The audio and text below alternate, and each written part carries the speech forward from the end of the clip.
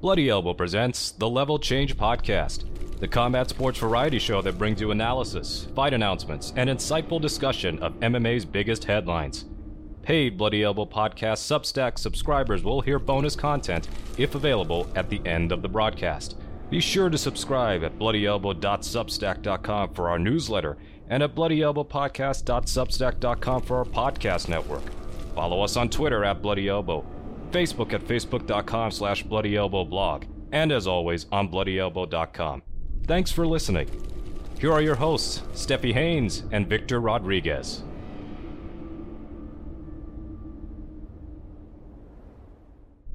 Welcome back, and thank you for listening to episode 253 of the Level Change Podcast.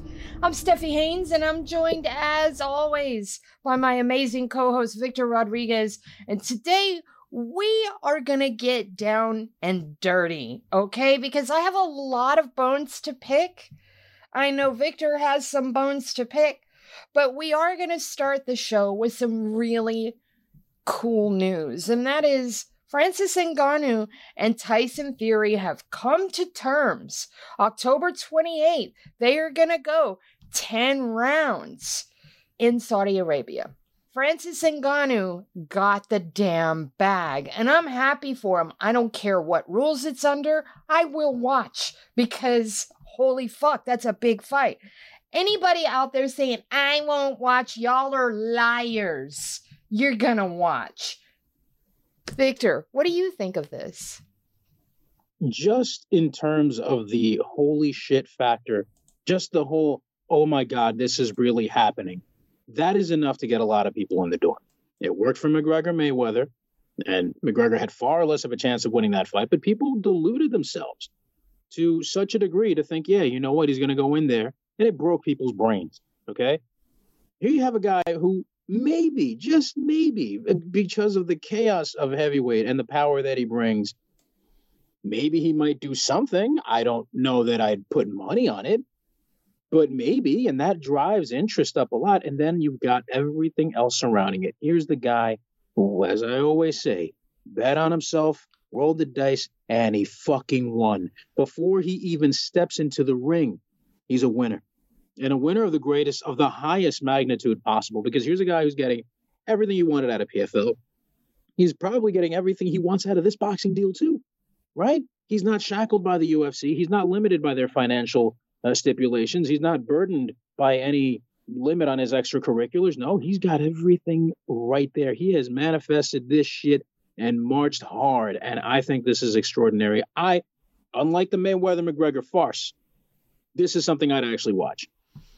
It should be noted that there will be judges ringside. It is under the 10-point must system, and no titles are on the line. That's the long and the short of it. It's basically an exhibition match, but who gives a shit? We're going to get 10 rounds of these big motherfuckers going at it. I'm there for it. I don't care. Now, there's a lot of things surrounding this, and I could not help but laugh that Dana White immediately trended on Twitter to the tune of tens of thousands of engagements.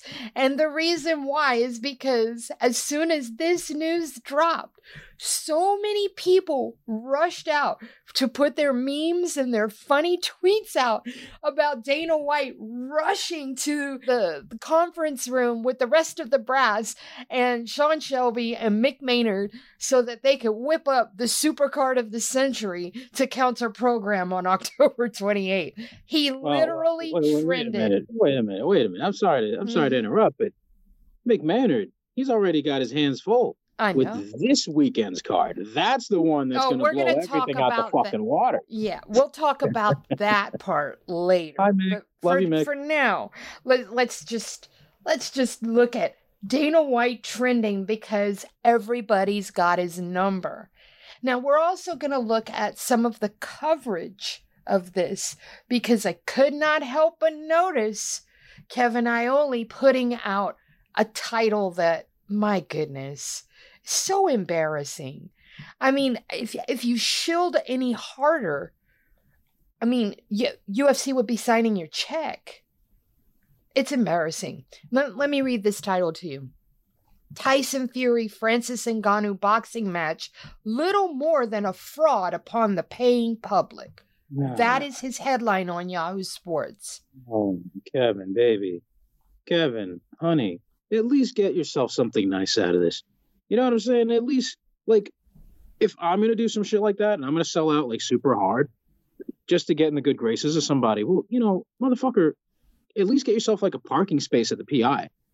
You know, at least get yourself one of those, like, UFC hot dog branders. Something out of it. Kevin, baby, think up. Be more aggressive about it. No, this is what the fuck this motherfucker want to dedicate his life to. But how can you take this? This is the biggest farce, not Mayweather McGregor. This one, okay. No, let's backtrack a little bit. This is the biggest farce, not Zuckerberg Musk, that the UFC is actively trying to promote. That's not the biggest farce here. I beg to defer there, Mr. Ioli. Well, you know what? I'll give him a slight pass on that because I'm going to assume, without reading the piece, that he's referring exclusively to matters pertaining to boxing and not something that would have to do with MMA. So on a very, very, very tiny technicality, I'm gonna let him rock on that because, frankly, that's not even the most egregious part of this shit. You know, like, bro. Just explain this shit to me. Seriously, how is this something that you're not at least marginally interested in seeing? You can absolutely point out the fact that, yes, you're coming in, if you're Francis Ngannou, you're coming in with a significant experience disadvantage. You're dealing with the biggest, you know, the best heavyweight of our current era. An all-timer, you know what I mean? Win or lose, he's still going to look great because if he loses, he lost to the best. Right? So that's another element of savvy that a lot of people are overlooking here. How are you going to sit there and say that this is somehow some sort of insulting, egregious thing? What does he want? What does he want Fury to fight Usyk? I know a lot of people do, but guess what? From what I understand, Fury's not obligated to fight anybody right now contractually. Right. So he can do that. He can fuck off and take this fight and be okay. But I just don't understand, and I just refuse to try to understand Kevin Ioli at an atomic level of how he thinks, because he's prone to doing dumb shit like this. And I don't understand how. I mean, I guess I do understand. I've said this for many years. When you watch like an NFL broadcast or something like that, I'm not overly familiar with American football. Not an expert. I don't like it. It's not my thing. But occasionally, you know, you're at somebody's house. You know, they're watching the game, and you see the pre-show, and you see the halftime show, and you see the guys talking, and the analysts seem to have less of an idea what's going on than the fans. And that happens in combat sports too. This is a guy who's been around this game way too long, and he's way too grown at his big age to be saying and doing shit like this. I don't get it. And frankly, there's nothing to get. This is who he is, and you're going to have a lot of people like this, and it's just a matter of filtering out who you want to listen to and who not. Exactly. And for all those people out there that talked about, oh, Francis Ngannou fumbled the bag. What you got to say now? Fumbled the bag. He's getting the biggest fight on earth. ESPN, the UFC's broadcasting partner, they're not going to ignore this. You know what I mean? Everybody's going to be talking about this, whether you're a boxing head, whether you're an MMA fan. Everyone's going to be paying attention, and not a lick of any of this shine that this is going to get to the UFC. And that's got to be keeping Dana awake tonight. I mean, I just, when I found out about this, when I heard the news, it was probably close to 7 a.m. Pacific time. And I'm sitting there going, man, there's probably going to be you're probably going to be feeling another seismic movement. You know, not like not much unlike the one from last week. And it's going to be Dana punching the ground when he reads the fucking news on his phone. God damn it. He did it. Oh no. What a small and petty man. Indeed. And he's getting smaller. Have you noticed the latest images of him show him downright thin? Like he has cut several, I would estimate at least 25 pounds. And I couldn't help but notice that people were saying that maybe he's on Ozempic. I think that's the name of the new diet drug that's all the rage. Oh God. Yes. Yeah. I mean, his latest photos, he is very slender. I mean, he doesn't, outside of the big bobble head, that body is not the same at all. It goes beyond what I thought it was when he first revealed that photo about 2 months back where he's super shredded and he's in a pool and there's another dude there and it looks kind of weird. But anyway. It's very weird. But I don't know if that was Photoshop or not, or like if maybe he had like ab, the ab implant rack that they put into some of these older dudes. Yeah, that's what I was going to say, is that it looked like he had gotten ab sculpting done, which isn't exactly, insertion of fake abs. It's basically they go in and they do micro lipo around your abs to clean it up, give you those pelvic cuts and things like that. That's what I thought had happened. But now, looking at this dramatic weight loss in just that, 2 months since that photo came out, I'm thinking maybe everybody that's saying that he's on Ozempic, maybe they're onto something, because that kind of weight loss, wow. I mean, it's really obvious too. Yeah, well, he's going to be losing a lot more weight, skipping more meals when he starts crying into his fucking oatmeal over this one. Fumbled the bag. The bag. All right. I just don't understand why people have to be so, like, if it's not under the purview of what you're familiar with, somehow it's wrong, somehow it's bad. It's like living with my parents. This is like typical immigrant family shit. Like, no, I don't know what that is, don't bring it into the house. Like, no, this is actually good. This is new and fresh and novel, and it can work. Yeah, well, it's working like a motherfucker. Francis is getting everything, and it's never happened before. And this has to be something that's infuriating. I know that everybody made the same joke at the same time. I'm guilty of it myself. Mm-hmm. But I was wondering, like, what the next surprise announcement is going to be this week. I'm wondering what that is.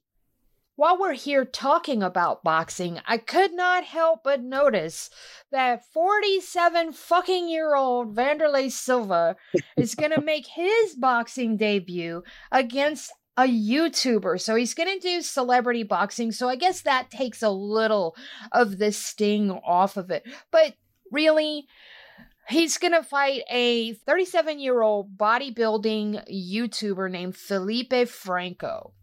And they're supposed to meet at a show called Attack Fight Show on November 25th.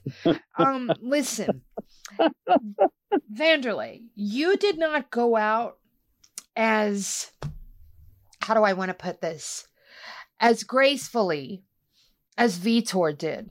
Because Vitor is still able to go out there and compete a little bit. He's boxed and he's done well.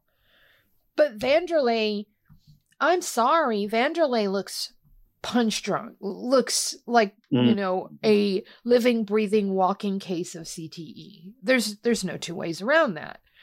I don't want to see him get tuned up by a bodybuilder. Now, I'm not saying that he can't win here. Maybe he can. But I don't know. I don't like this very much. Maybe I'm wrong here. Victor, how do you look at this one? I mean, it's got to go better than that Sonnen fight he had in Bellator. Right. And, I just, a bit of a slight brag. I was there for that. Okay, so when you're in these situations, right, you can't just look at the fight itself. You have to zoom out. Again, context is key. This man's 47 years old. I don't know how much he saved. I don't know how much he's got, but not too long ago, not even 2 months ago, he was out here crowdfunding, asking for assistance because of a bunch of gambling debt that he had accrued. Now, correlation and causation don't always go hand in hand, but you got to assume that there might be a link here, right? I don't think it's irresponsible to make an educated guess and say, hey, maybe these two things are linked. My man's hurting for cash. Somebody's willing to throw a bunch of money at him. And you know what, man? I mean, if that's what the move is, then that's what the move is. He's going to go out there and get that coin. I would not begrudge him for doing so. But at the same time, now you got to add that layer that you just mentioned. And I'm glad you brought that up. This dude is not well. This dude he took a lot of abuse, a lot of head trauma. And now at that advanced age, it's harder to bounce back from it. I don't really know. Like, I'm always about, hey, go chase that paper, go ahead and get that money. But it's such a it feels so much more like a much more grotesque spectacle when you're talking about somebody who's got this kind of mileage and who's in this sort of condition at this point. I don't know what to make of it. But on the bright side, he's fighting a bodybuilder. Like, I don't know, what's the guy's cardio going to be like? Can he move his arms and swing efficiently? Does he know what the hell he's doing? And can he, outsmart the old guy who's actually got experience? Like, these are things I have to say because they're within the realm of reality. Are they likely? Fuck no. I have no idea. Well, there are some other factors we need to consider here. Number one, Vanderlei has not been in any sort of competition since 2018. Number two, going back to the money issue that you pointed out, he just had gambling debts. There is also something else that's a very big factor here, and that is that he tried his hand at politics both in 2018 and 2022. He wanted to get a chair in the Brazilian Congress, but he failed both times. Now, campaigning for any political seat anywhere costs money. So I imagine that was quite a money suck as well. So we're looking at this and we all know why he's taking this fight. We all know. And I guarantee you he's the B-side. That's what sucks about this, because it's one of those influencer fights. So Vanderlei is going to be the B-side here. He's probably going to make less than his opponent, and it's just really fucking sad. Yeah, and that's the thing, right? Like, they had that the evening of the year, that event from Spain last week. I don't know any of these fucking people. I only knew that one girl who's on Twitch, and I think she's one of the girls who got in trouble for doing like a hot tub stream or something like that. I don't know. I mean, this is just because stuff I see from like video game websites and stuff. And, of course, streaming gamers, that's the only reason I know. But other than that, I didn't know any of these fucking people. And they're massive. These people have millions of fucking followers. Yeah. And it just happens. These people are incredibly popular. I don't know where the hell this money's coming from, but I guess it's a thing. And that in terms of the A side, B side, it's sad to see an old dude go out like that, man. A man who was fighting in what was the Saitama Arena, 50,000+ people, and now he's gonna be doing this shit. Yep, bro, that's going out sad on a YouTube stream. Yeah. All right, so we have other news here, and I could not help but notice that Kevin Lee has retired again. Because this is the second time. Remember, he retired once before, and then he came back after a little over a year. And this was while he was in the UFC, not while he was outside the UFC. He came back and he had a bad run, and then he got cut, or his contract was up. I can't remember if they actually cut him or just didn't opt to sign him again. But he left. He had one fight against Diego Sanchez in Eagle FC. He barely won the fight. He gets the call back to the UFC and just proceeds to get fucking smoked. Had his influencer brother out there and everything. And it was, man, you know what? I don't agree with everything Kevin Lee says, his beliefs, any of that stuff. However, I am a fan of Kevin Lee because when he first came on the scene, he was that guy, and he was fun to watch. I don't know what happened. Somewhere along the way, he dropped the ball.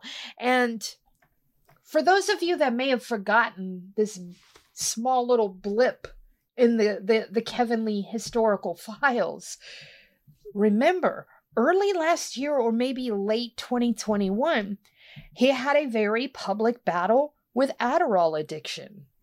Remember the video of him willfully dumping out his bottle of Adderall down the sink? I wonder if maybe that addiction weren't a little longer standing than maybe we all assumed. I'm not saying that that's the case. I'm saying I wonder that. Because his fall from grace inside that cage was quick and abrupt. It was like falling off a cliff. It was not the gradual decline that we see with a lot of fighters. His was just bam, hit a wall, fell off.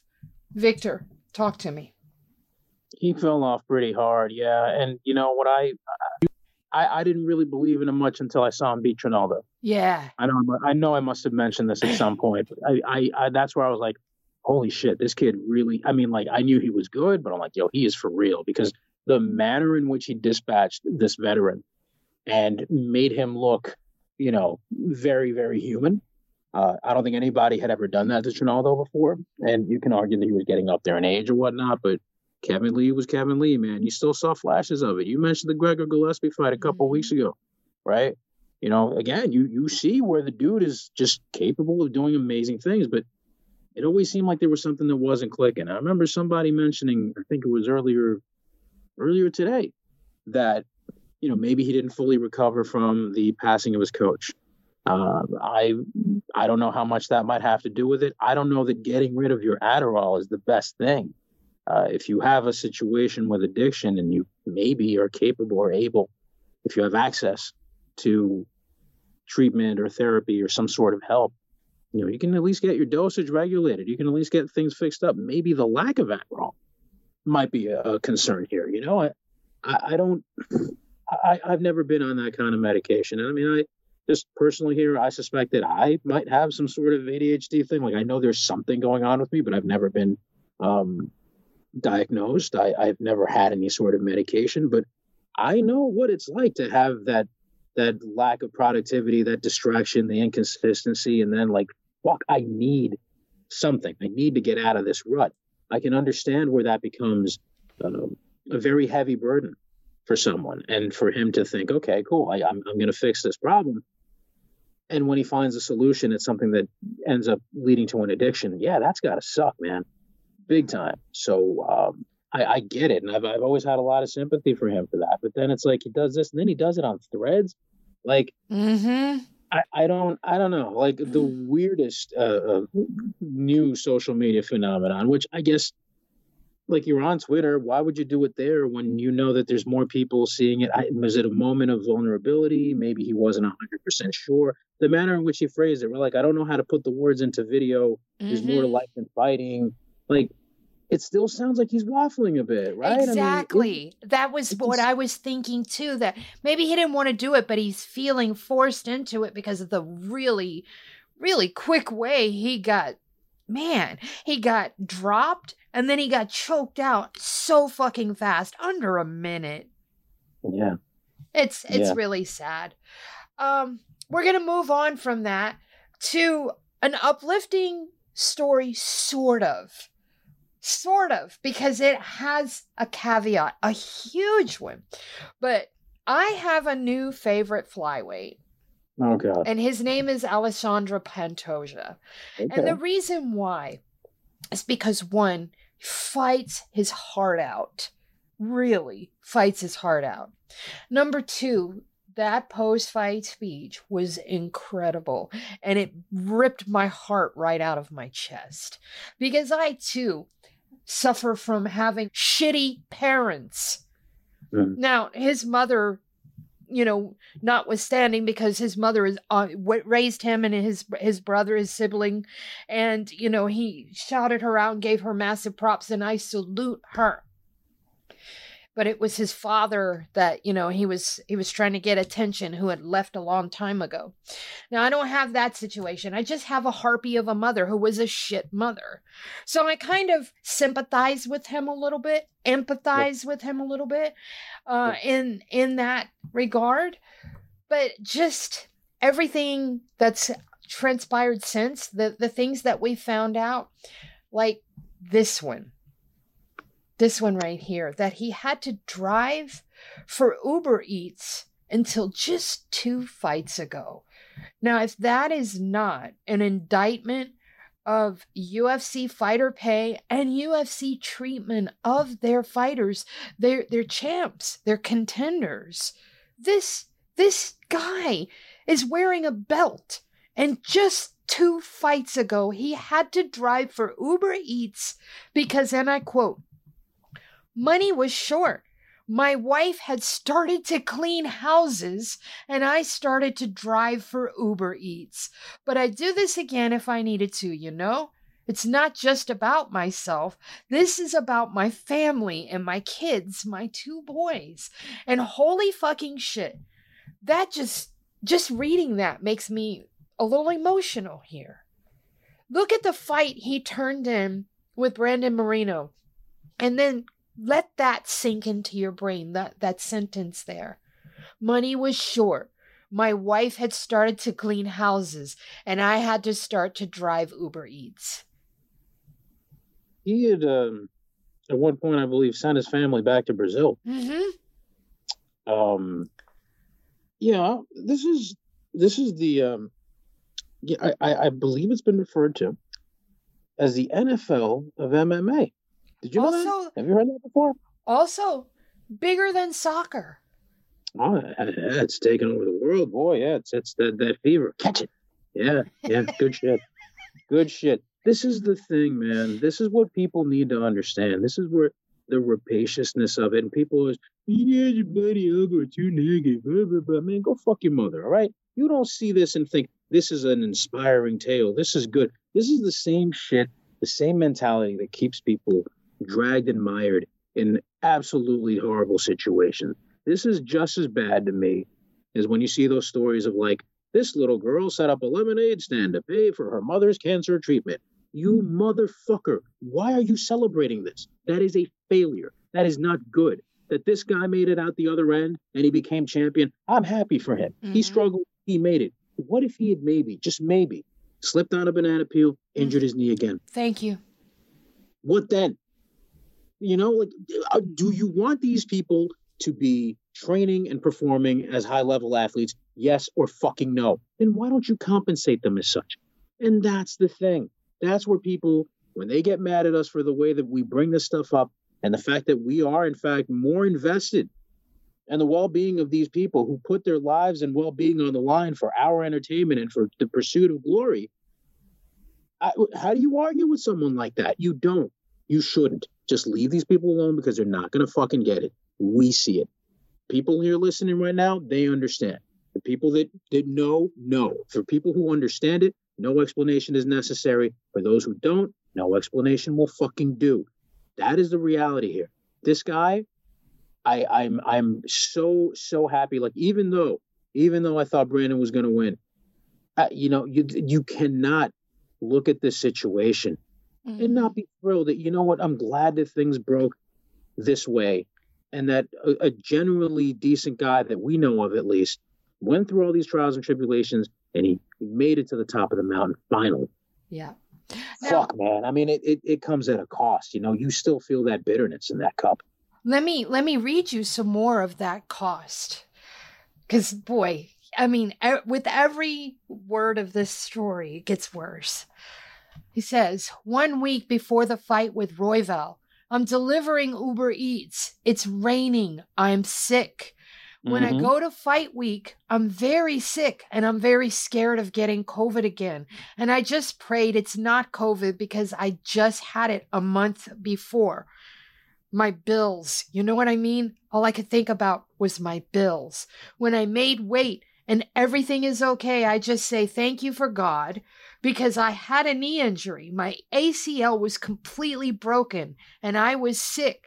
But when I got the money off the fight, I knew it was okay. I had 6 months to live, but then I won the fight and I won the bonus. So now I can have surgery and relax for a couple of months and recover. Holy shit. He had to win a bonus to be able to get the surgery that he desperately needed. Yep. That's the move.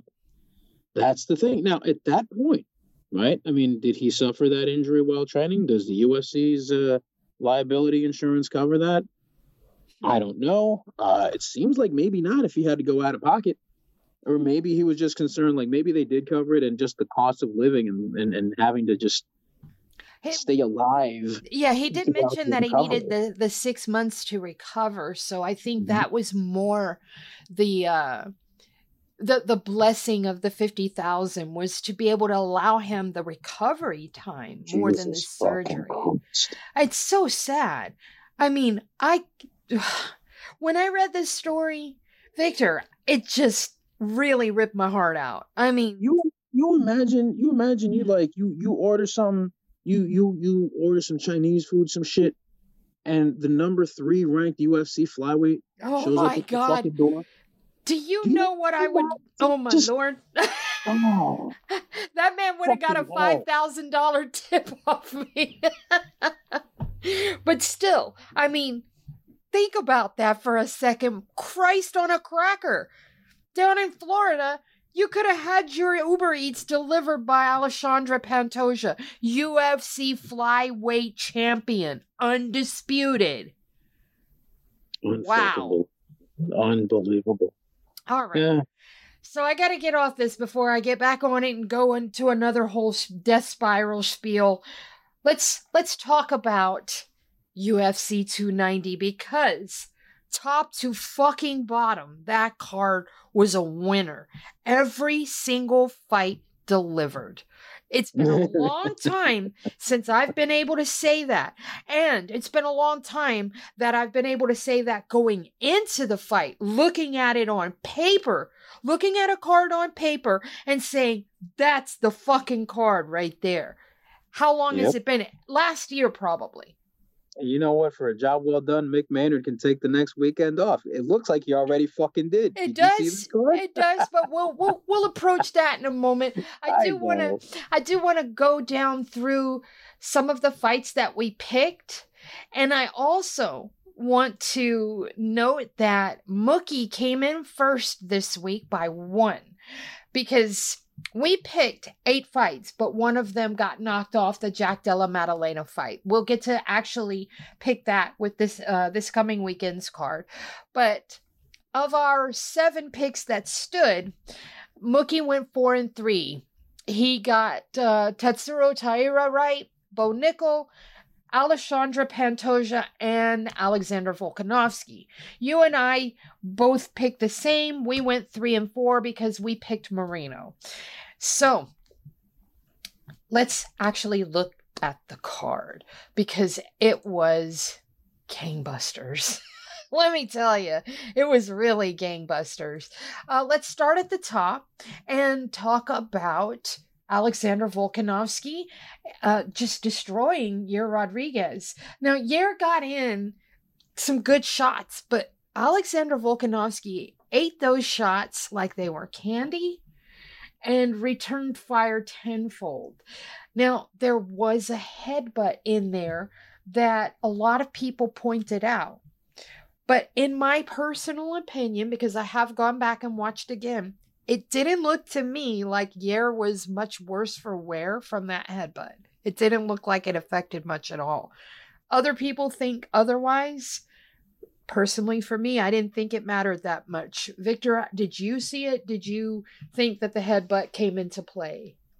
I didn't think it did. No, I really think it was a very minor element. More, all things considered. I mean, I guess maybe it's the fact that we've seen really way worse ones. I'm not sure. Yes. Maybe that's. I really hope that that's not coloring my perception of what exactly transpired here. But it didn't seem like it did much. I mean, I was a little worried there for a second, like, oh shit, yeah, this might be a thing. Yeah. But no. And there was a neat little sequence too, where that he, in the end there, where he was getting ready to get the finish, he had hooked Rodriguez's leg there and just didn't let him go.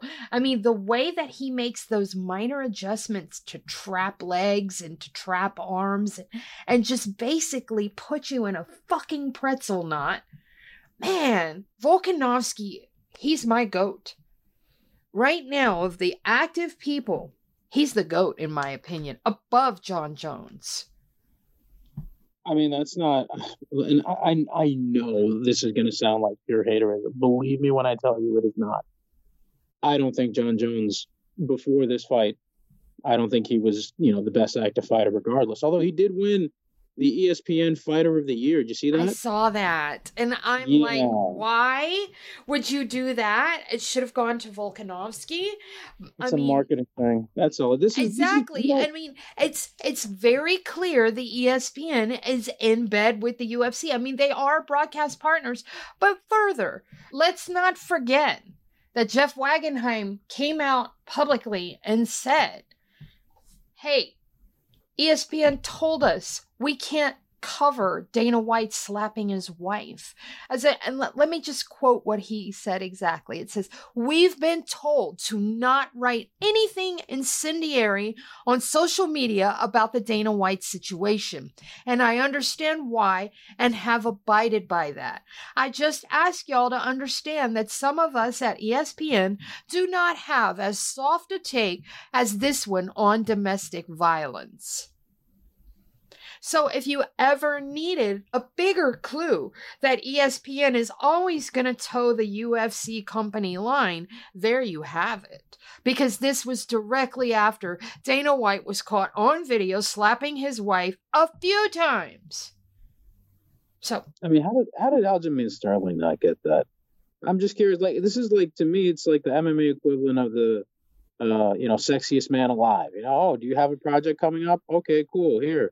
We're going to put you on the thing, and you end up with some of the weirdest people getting. It's not the days of Brad Pitt and Robert Redford and George Clooney anymore. Now they're putting up some dudes. You're like, wow, really? That's what you got going on? Like, oh, it turns out they got a TV show coming out. Oh, they've got this thing here, and their PR team lobbied for it. This is like what it's starting to smell like with this shit. I don't know that that's exactly the case, but it certainly looks like it from past experience. Because seriously, how else does that happen? And yeah, it speaks to the same thing, right? One hand washing the other. And I mean, none of the PFL fighters got this kind of shine. I mean, Ray Cooper beat the shit out of Jake Shields twice. He almost won the tournament. They ended up doing it the year after, right? Brendan Loughnane, one of the greatest comebacks ever. PFL is an ESPN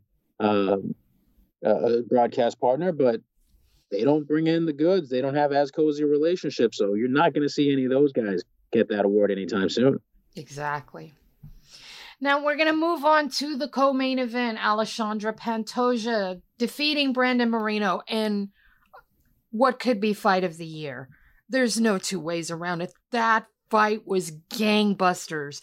A true slobber knocker, in the words of the great Jim Ross. Man, that fight was everything. I couldn't have asked for a better fight if I tried. Victor? I'm just so happy that we're seeing these guys, we're seeing this division evolve at a level that they're putting everything out there, and fans are like really responding to and reacting to it, respecting the skill, seeing the high level that these guys have, and really looking at flyweight in a manner that, unfortunately, people hadn't done before. And a large amount of that lays at the feet of the UFC. I don't really believe that they were going to shutter the division, but it seems like, when you get to that point where you start floating that idea, that just shows, there's some level of incompetence and lack of foresight, because women's flyweight wasn't doing too hot, but that stayed alive for, quite a bit. It never got shitted on by omission or by lack of prestige presentation. The way that flyweight had, and now look, and so when you come out the other end of that, and you see this, it's like, all right, you know what? Good. People are showing a lot more love, because these guys really deserve it, man. They went after it. What the hell, man? What an amazing fight! One of the best title fights in history, hands down. Indeed. Now we get to Dricus du Plessis, and I looked it up. His last name is with the I and with the silent S. But you're right. Okay. His first name is with the hard S. So Dricus du Plessis, man, I hate saying this out loud, defeated Robert Whittaker, and he made it look easy. Listen, we were sleeping on Dricus. He has clearly been going back to the drawing board between every fight, because he looked like an entirely different fighter in there. A lot of people including the commentary team. They kept saying that he was trying to get him in a head and arm throw. And that's not what it was. He literally went for a headlock and tripped him. That's how he got him down. It wasn't a head and arm throw. It was a trip off a headlock. But anyway. No, wait. You're telling me that you expect these people to understand and properly explain what they're seeing, what's unfolding right the fuck in front of them? Yeah. That's your first mistake. Hey, listen, they already got your money. You understand? Exactly. They're not trying to do that. At this point, Rogan's just going out there to have fun. This is not somebody that I take seriously in any arena when it comes to anything regarding opinions or analysis on any subject. I'm sorry. I'm so done with it. Yeah. They're not sending their best. They're not. It didn't used to be that way. There was a time when Joe Rogan was the voice that you turned to for stuff, but it seems like he's been phoning it in for a long, long time. But that fight, it was a really good display of Dricus's talent. I mean, he's clearly honed his knife edge to a really, really razor sharp point. And Rob went in there with a game plan, but it was a game plan that was clearly not for Dricus du Plessis at all. We ended up with Rob getting dropped, getting swarmed, and getting TKO'd. And it hurt my feelings so fucking bad. And then we get Izzy, just dropped down into the middle of the cage and creating fire and hell and brimstone right there in the octagon. And listen, a lot of people are going to say, that's a racist rant and blah, blah, blah. In the rarest of times, I agree with Dana White when he said, who fucking cares? He's a fighter. He's black. He's from Africa. He feels disrespected by what Dricus du Plessis did say. So, listen, I don't care. And I won't care if this turns into an absolute shit show leading up to their fight. It's just 8 weeks away. So I don't care. It doesn't matter to me. I have seen worse. I have seen the lead ups to Conor McGregor's fights. This is going to be a walk in the park. I honestly do not care. Okay. So 3 things on this. Number one, it seemed to me like Dricus fought more like he did in KSW. Like this is the guy that they were interested in and that they signed, and he fought well. He clearly had a very good game plan. Luke Thomas would be probably the guy that I would point to for more because, he noted Whitaker's a headhunter. Mm-hmm. Right? If you move your head a lot, you use a lot of head movement. Yes. He's not going to be so good with it. And by the time he starts getting a read, you're going to be able to break in and you're going to be able to, use that same distance and chase him down. Mm-hmm. And that's exactly what he did. He ran after him. He started hurting him. It just worked out well. He's coachable. He fights smart. He's got a good team and a good crew behind him. It seems that nasal surgery or nostril repair, whatever that was, might have helped with his cardio as well. Mm-hmm. I still don't think that in a rematch, he would do as well against Robert. I don't think he beats him again. I do. If they fight another 10 times, I think that Robert would probably come back a lot smarter and, find ways to sort of unplug that. But that's number one. I did good for him. He got the win, whatnot. Number 2, white people have got to stop trying to police what black people say. Yep. This is not a thing. Yep. It's not a slur. It's an entirely different word in the way that Israel is using it. There is an inclusive manner, and then there's a derogatory manner. Okay? When someone's using it, and in form of common parlance and not to put somebody else down, that is a different thing. That is not a slur, especially not coming from a black guy. There's a bigger and much more layered form of context here that a lot of people aren't looking at. And Irel Helwani, to his credit, managed to he had a pretty good assessment of this whole deal and how ugly this is going to get. I got to disagree with you. I don't like the way this is, the direction that this is going. I mean, it's kind of something that was going to be possibly inevitable. the way that Dricus was rising, and is he getting the belt back? The bad vibes that they've had and the animosity towards each other, but Dricus, I've said this a few times, man, he's been stepping in it. This whole thing, like, I'm the real African, buddy. It's optics. Yeah, you live in Africa, you train there. We understand that, but you can't use that as a thing. Like, number one, it's kind of dickish because these people left for a fucking reason. You think Kamaru Usman made the decision at age 8 or 9 or 10 to leave Nigeria? No, his family did. You know why? Because things were fucking hard. Okay, the same reason my family left Dominican Republic. Shit was not nice.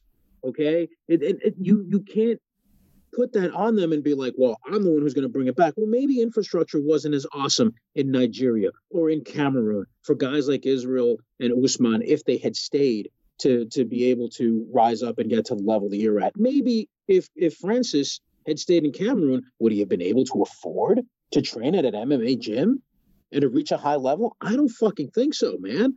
There's so much that's being just not looked at, because the thing that I keep saying, right, the national pastime in this country is not baseball. It's moving the goalposts as it relates to racism. Yep. And we burn a lot of fucking calories doing that. And that's what's making me so upset about this situation, is that to be treated in such a manner of just the lack of tact, the lack of dignity, the lack of any fucking shame. Everyone is just talking past each other.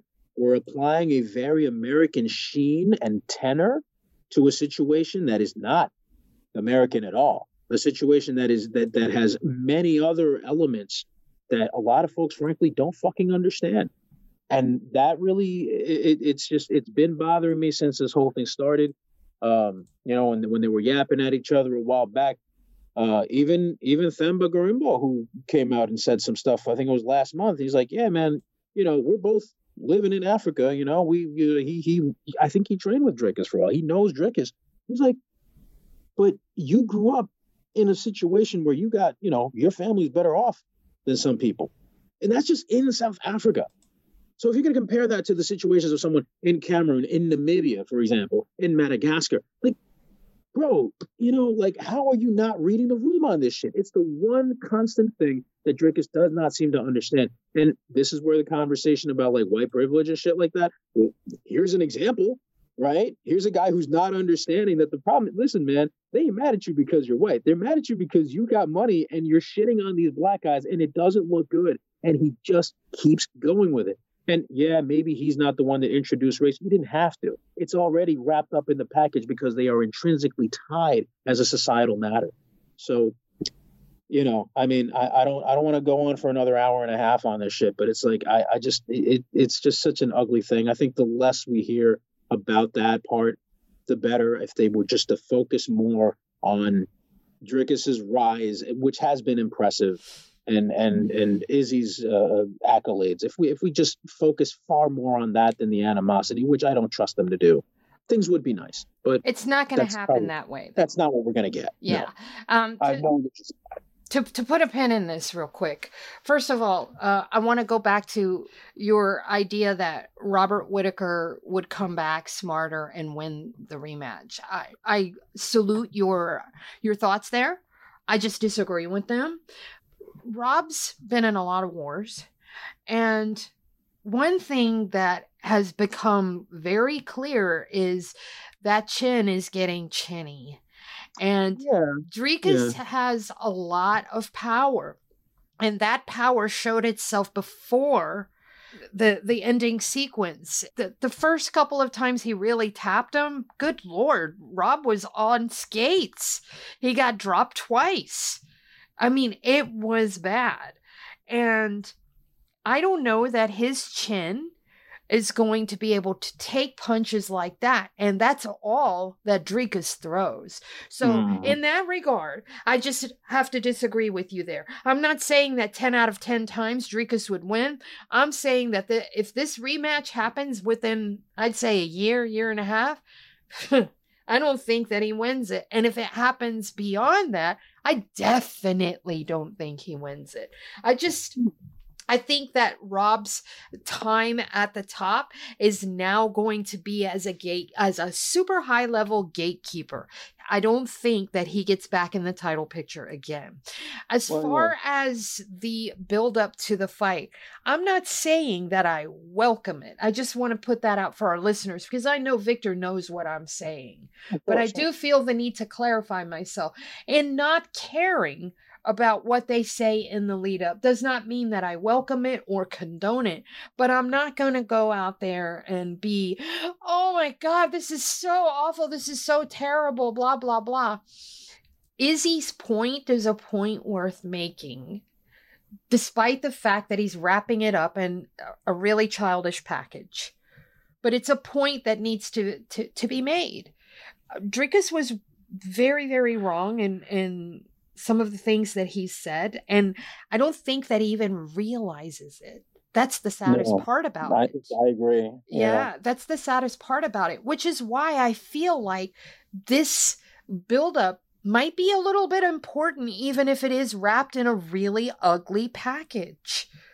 For that reason right there. But anyways, we do need to put a pin in that and move the fuck on from it, because Dan Hooker defeating Jalen Turner was another gangbusters fight.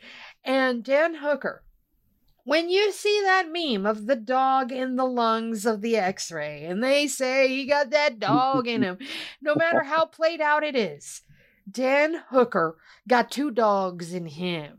Because he fought with a broken orbital and a broken arm to completion to win. And I don't give a goddamn if Adelaide fucking Bird gave Jalen Turner that last round. Oh, of course she did. Of course she did.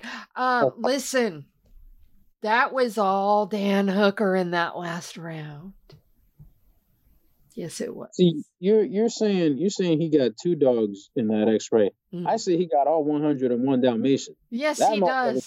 That was, and Turner, like, I felt bad because going into the fight, it's like, okay, he missed weight. I'm like, fuck, yeah. There we go. You know, like, I kind of thought that was going to put a bit more of a pall over this, and I'm glad it kind of didn't. Mm-hmm. You know, I'm glad it didn't take away from what these guys did, because Turner's a really talented guy. It's just sometimes, you know, you're just big, and you know, you're spending a lot of time cutting weight. No, there's a lot of directions that stuff can go in, and sometimes some guys burn out from that sooner than others. I don't know if that's the case with him, or maybe he can get it under control, but I'm glad it didn't affect this in any other more meaningful way. And we got to see a hell of a fight between 2 super talented guys, and holy shit, man, that was really impressive. I just hope that Dan gets a chance to recover and heal up, because that was a lot. Yeah, it was. It certainly was. Then we get Bo Nickel defeating Val Woodburn in 38 seconds. And I'm a little mad because Robbie Lawler also got his knockout in 38 seconds. But I noticed that the official record from Tapology, they changed Robbie Lawler's to 39 seconds. But if you go back and you rewatch, they clearly stated it was 38 seconds. But because Bo Nickel got his in 38, I guess they didn't want back-to-back 38s. I don't know. But anyways, let's just really briefly... Is that really the thing, though? Like, is it like who got it faster? Like, yes, I want Robbie to have a equally fast knockout, okay? It was his retirement fight. He got it first. If they were going to change one of them, fucking change Bo's. Well, you can't say... Listen. Steffi, you're talking about the UFC. This is a mom and pop operation. They can't afford to give out this many bonuses. Right. They could give both, but they can't. They'd love to. It's in their heart. Believe me. Ask Mick Maynard. I know he's listening. But still, I mean, you know, just be a little more patient. I don't know. You only get 4 or 5 retirements in MMA. Well, he didn't even get the bonus on that. That's the other thing that kind of left a sour taste, is that this was the kind of card that deserved everyone getting a bonus. And when they asked Dana White about it, he laughed, snickered, whatever you want, and like, yeah, whatever, and just turned away. But he did say that a lot of the fighters were going to get something in the back locker room. But when they clarified and said 50,000, He just snickered and turned away. So we know that it's probably going to be like the one that we saw the official letter of. Because they give you a letter saying, thanks for your performance in there. We were very impressed. Here's $7,000, because that's what the fighter got, was a $7,000 locker room bonus. That's a far cry from $50,000. But that's what Dana White said. They'll get something back in the locker room. But anyways, Bo Nickel defeated Val Woodburn, somebody that they probably snatched up off the regional street and stuck him there. And of course, Bo Nickel, finished him off really, really fast. Bing, bang, boom, done. Okay, let's move on to Robbie Lawler, though. We didn't pick this fight because I was terrified I would jinx Robbie. That is what it comes down to. But Robbie went in there and he did the goddamn thing. And it was so beautiful and so impressive. And it made me fucking cry. Because to see stoic, ironclad Robbie Lawler just in a heap, sobbing. Fucking hell. And then his post-fight speech, which was brief, but impactful. Man, just talking about it. I feel like Joe Rogan right now, getting all emotional and teary-eyed. But yeah, that was great. Super awesome. It was 38 seconds, not 39, you motherfuckers. Jesus Christ. But anyways, Victor, what did you think of Robert Glenn Lawler doing the goddamn thing? I hope he's gone and stays gone. He will. That's I don't want to be talking about him the way we were just talking about Wanderlei. Yeah. I really hope that it sticks for him.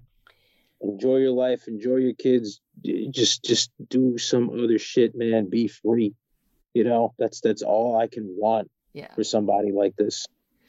And the last one that we picked on the card was Tatsuro Taira defeating Edgar Chairez. Listen, that was a good fight.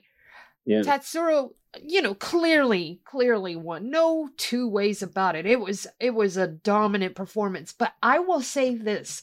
Edgar Chairez was not willing to go gently into that good night. He put up a fucking fight. I told you it was good. Mm-hmm. He did. I mean, he got soundly defeated, but I mean, there were rounds where you couldn't say he got blown out of the water because he fought so hard. This is also one of those instances where I feel like Tatsuro would beat him 10 out of 10 times, but he would make it a dogfight all 10 times. Yeah, absolutely. Now, I am going to point out one other fight because I love Denise Gomes. Excuse me. It's not Gomez, it's Gomes. Her defeating Yasmin Warigi was bonkers because Yasmin Warigi was the big favorite going in. She was undefeated. And Gomes has only got 2 losses. Her very first fight and her debut in the UFC against Loma Lookboonmee, and that was a unanimous decision. But I would love to see them run that back because you know what? Gomes has improved leaps and bounds since then. Yeah, absolutely. I want to see what she does next, though. I want to see how she's paired up next and what direction things going for her. Yeah. Before we get into UFC Vegas 77, I want to let everyone know that once a month, we are going to give away a free show in its entirety. And today, this show that we're recording is going to be the free one for this month. And the reason I selected this one is because of the dismal nature of fight offerings this weekend. We were only able to come up with 4 fights that anybody might be interested in that we're going to break down. And they're going to be the briefest of breakdowns. So we're giving today's show away because we're going to give one away a month and because we have a shitty fight card to break down. So let's get into our first card, which is going to be one on Amazon Prime. And there's one fight from it that we are picking. Gary Tonon versus Shamil Gazanov. So, Victor, how do you think that goes? Not great. Okay. What are we doing with this card? Like, for real, I don't know. Listen, it was slim pickings, man. I mean, this was literally all I could come up with. I mean, Gary Tonin, he seems like a nice dude. I've had not any bad interactions with the guy, and he's an extraordinary grappler who has a mind for MMA. He's not a super complete guy, right, but he doesn't have to be. Everything he does is in service of getting to his grappling, and he does that very well. So I have to go with him. As do I. And Mookie is also going with him. So our next fight is going to be on the UFC Vegas 77 card. It is our co-main event, Jun Young Park versus Albert Duraev. Victor, how you going? Boy, you picked a real fucking winner, didn't you? Now look, I will say this. Park, to his credit, right? Iron Turtle. Gritty, very, very strong dude. He's really he takes a lot of damage, but he's actually gotten a lot better with his offense as of late. Like, he's gotten back to getting some submission wins like he was earlier in his career. Middleweight is such a weird division, right? You go from fighting Eric Anders to fighting Joseph Holmes and Dennis Tululin, and you go, well, I know one of those guys. The other two, not so much. It's like he's in that holding pattern, but it's kind of hard to really see where that established hierarchy is at middleweight. In fact, there are probably questions as to whether or not there really should be one, because again, it's the top 4 or 5 guys, and then it's like, then it's the drag. And I guess that's fine. I don't know. Duraev went in there against Chidi and Jaquani, and he got a pretty ugly split decision.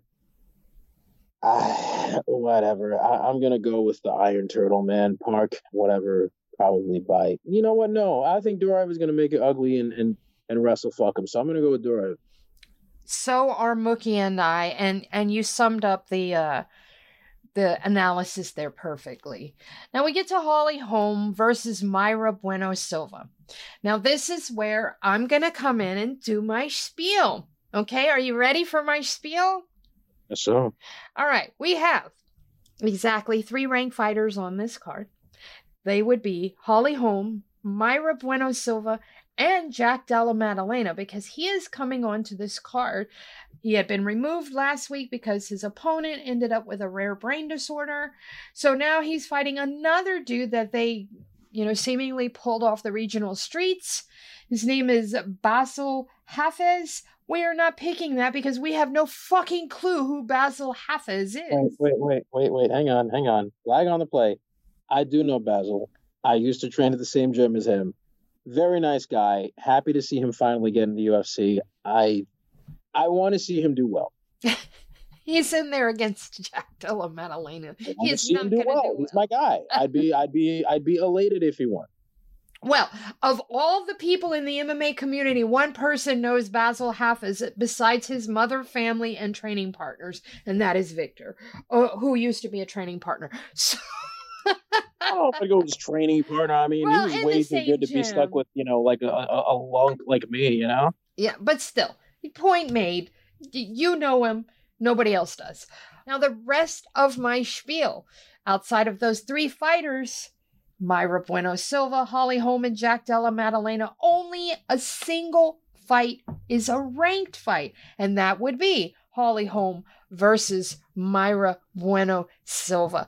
But I want to go a little further because something else caught my eye, and that is, fun fact about UFC Fight Night, Holm versus Bueno Silva.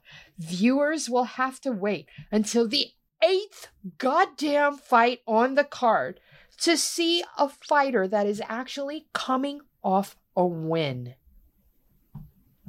Shout out to @MaddieH_12 on Twitter. He's the one that noted that. Okay, well, McMahon is probably. I want to check every Chuck E. Cheese in Vegas. That boy's got. I bet you're going to see him at like some kid's birthday party or something like that. That man had commitments. That man had some other shit to do. Clearly not this. This man wanted the weekend off, and he fucking got it. He did. He really You know, did. we all talk about the rise of AI automating everything, taking our jobs. Man, I think they're making these matches. Yes. How else you come up with this shit? This is crazy. Yep. So, anyways, we are going to pick Holly Holm versus Myra Bueno Silva. Listen, Holly Holm is 40 whatever. That's a person that is aging so fucking gracefully inside the sport. 41. Yeah. 41. She's going to be 42 in October. Wow. But we do have to gauge the competition. We do have to do that. And the competition is very light right now. And it's just very thin. So it's easy for her to stay up top. Let's just say that. Because 135 is not the deepest division. Anyways, that said, she's fighting Myra Bueno Silva. And, bing, bang, boom. I just think she's going to do it. Because she's been doing it all along. She's strong. She's got good striking. She's got good wrestling, too.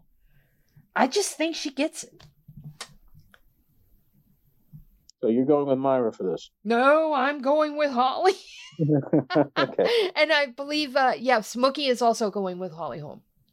I mean, you kind of have to, given the body of work and given the fact that, as you mentioned, right, she's still physically very capable. She's still a spectacular athlete, and she's still super technical. It's not the most exciting fighting style a lot of the time, but it gets it done. And she's got layers to her game, and she's really good in a lot of other avenues. So Myra, though, I don't think that the opportunity for an upset is as low as some people might think. I don't think this is going to be easy for Holly. I think I've been seeing how Myra's been training. We're seeing how she's been winning lately. She's been putting things together, but it's a long, long game of catch up. And I don't know that this is a situation where Holly's in sort of a pronounced type of decline that would lead for, Myra to finally take that opportunity. I don't see that just yet. I do think this fight's going to probably be a lot better than we expect on paper, or rather in practice from what it looks on paper, I should say. But I have to go with Holly Holm on this. All right. Okay, so finally we get to our last bout, and it is a boxing bout, and it is a ladies' boxing bout. And Alicia Baumgartner is taking on Christina Leonardo. And listen, Alicia Baumgartner is so awesome. I love her, and she's gorgeous. Yeah. But beside that, she's a badass. And so I cannot help but think that she's going to badass her way right through Christina. So I am taking Alicia Baumgartner, as is Mookie. And Victor, I'm going to do that too. Why not? There you have it, folks. We have completed 4 fantastic fights, or 3 mediocre ones in a great boxing match. How about that? Because we had very slim pickings this week. So, on that note, we're going to wrap up the show. But we want you to do something for us. We want you to subscribe. We're giving you this one for free, but please, if you would, subscribe. Help us out. And if you're already a subscriber, please share this with your friends and family that may not be subscribers. We need all the help we can get to keep our family together. Follow this guy on Twitter. He is at Vic M. Rodriguez. He is also on Instagram with amazing food and travel photos. He is at Victor Sinister Rodriguez. He is also on OnlyFans, Tiger Driver 91. You can follow Mookie on Twitter. He is at Mookie Alexander. He is also the managing editor over at SB Nation's Field Goals website, so you can find him there if you're a Seattle Seahawks fan. Victor and I obviously work for Bloody Elbow. Please check out our work there and subscribe to our Substack. And after that, y'all already know the drill. Until next time, please stay safe. Thank you for tuning in to this Bloody Elbow podcast production. Subscribe at bloodyelbowpodcast.substack.com. Give us your email and receive notifications when your favorite shows drop straight into your inbox. We're also found on a wide variety of podcast outlets. Just search for Bloody Elbow Podcast and you will get new shows throughout the week, including the MMA Bunker and MMA Tete-a-Tete shows with Kid Nate, the Level Change Podcast, the Hey Not the Face Podcast, the MMA Vivisection main card and prelims UFC preview shows, the 6th Round Post-Fight Show, the Show Money Podcast, and the MMA Depressed Us.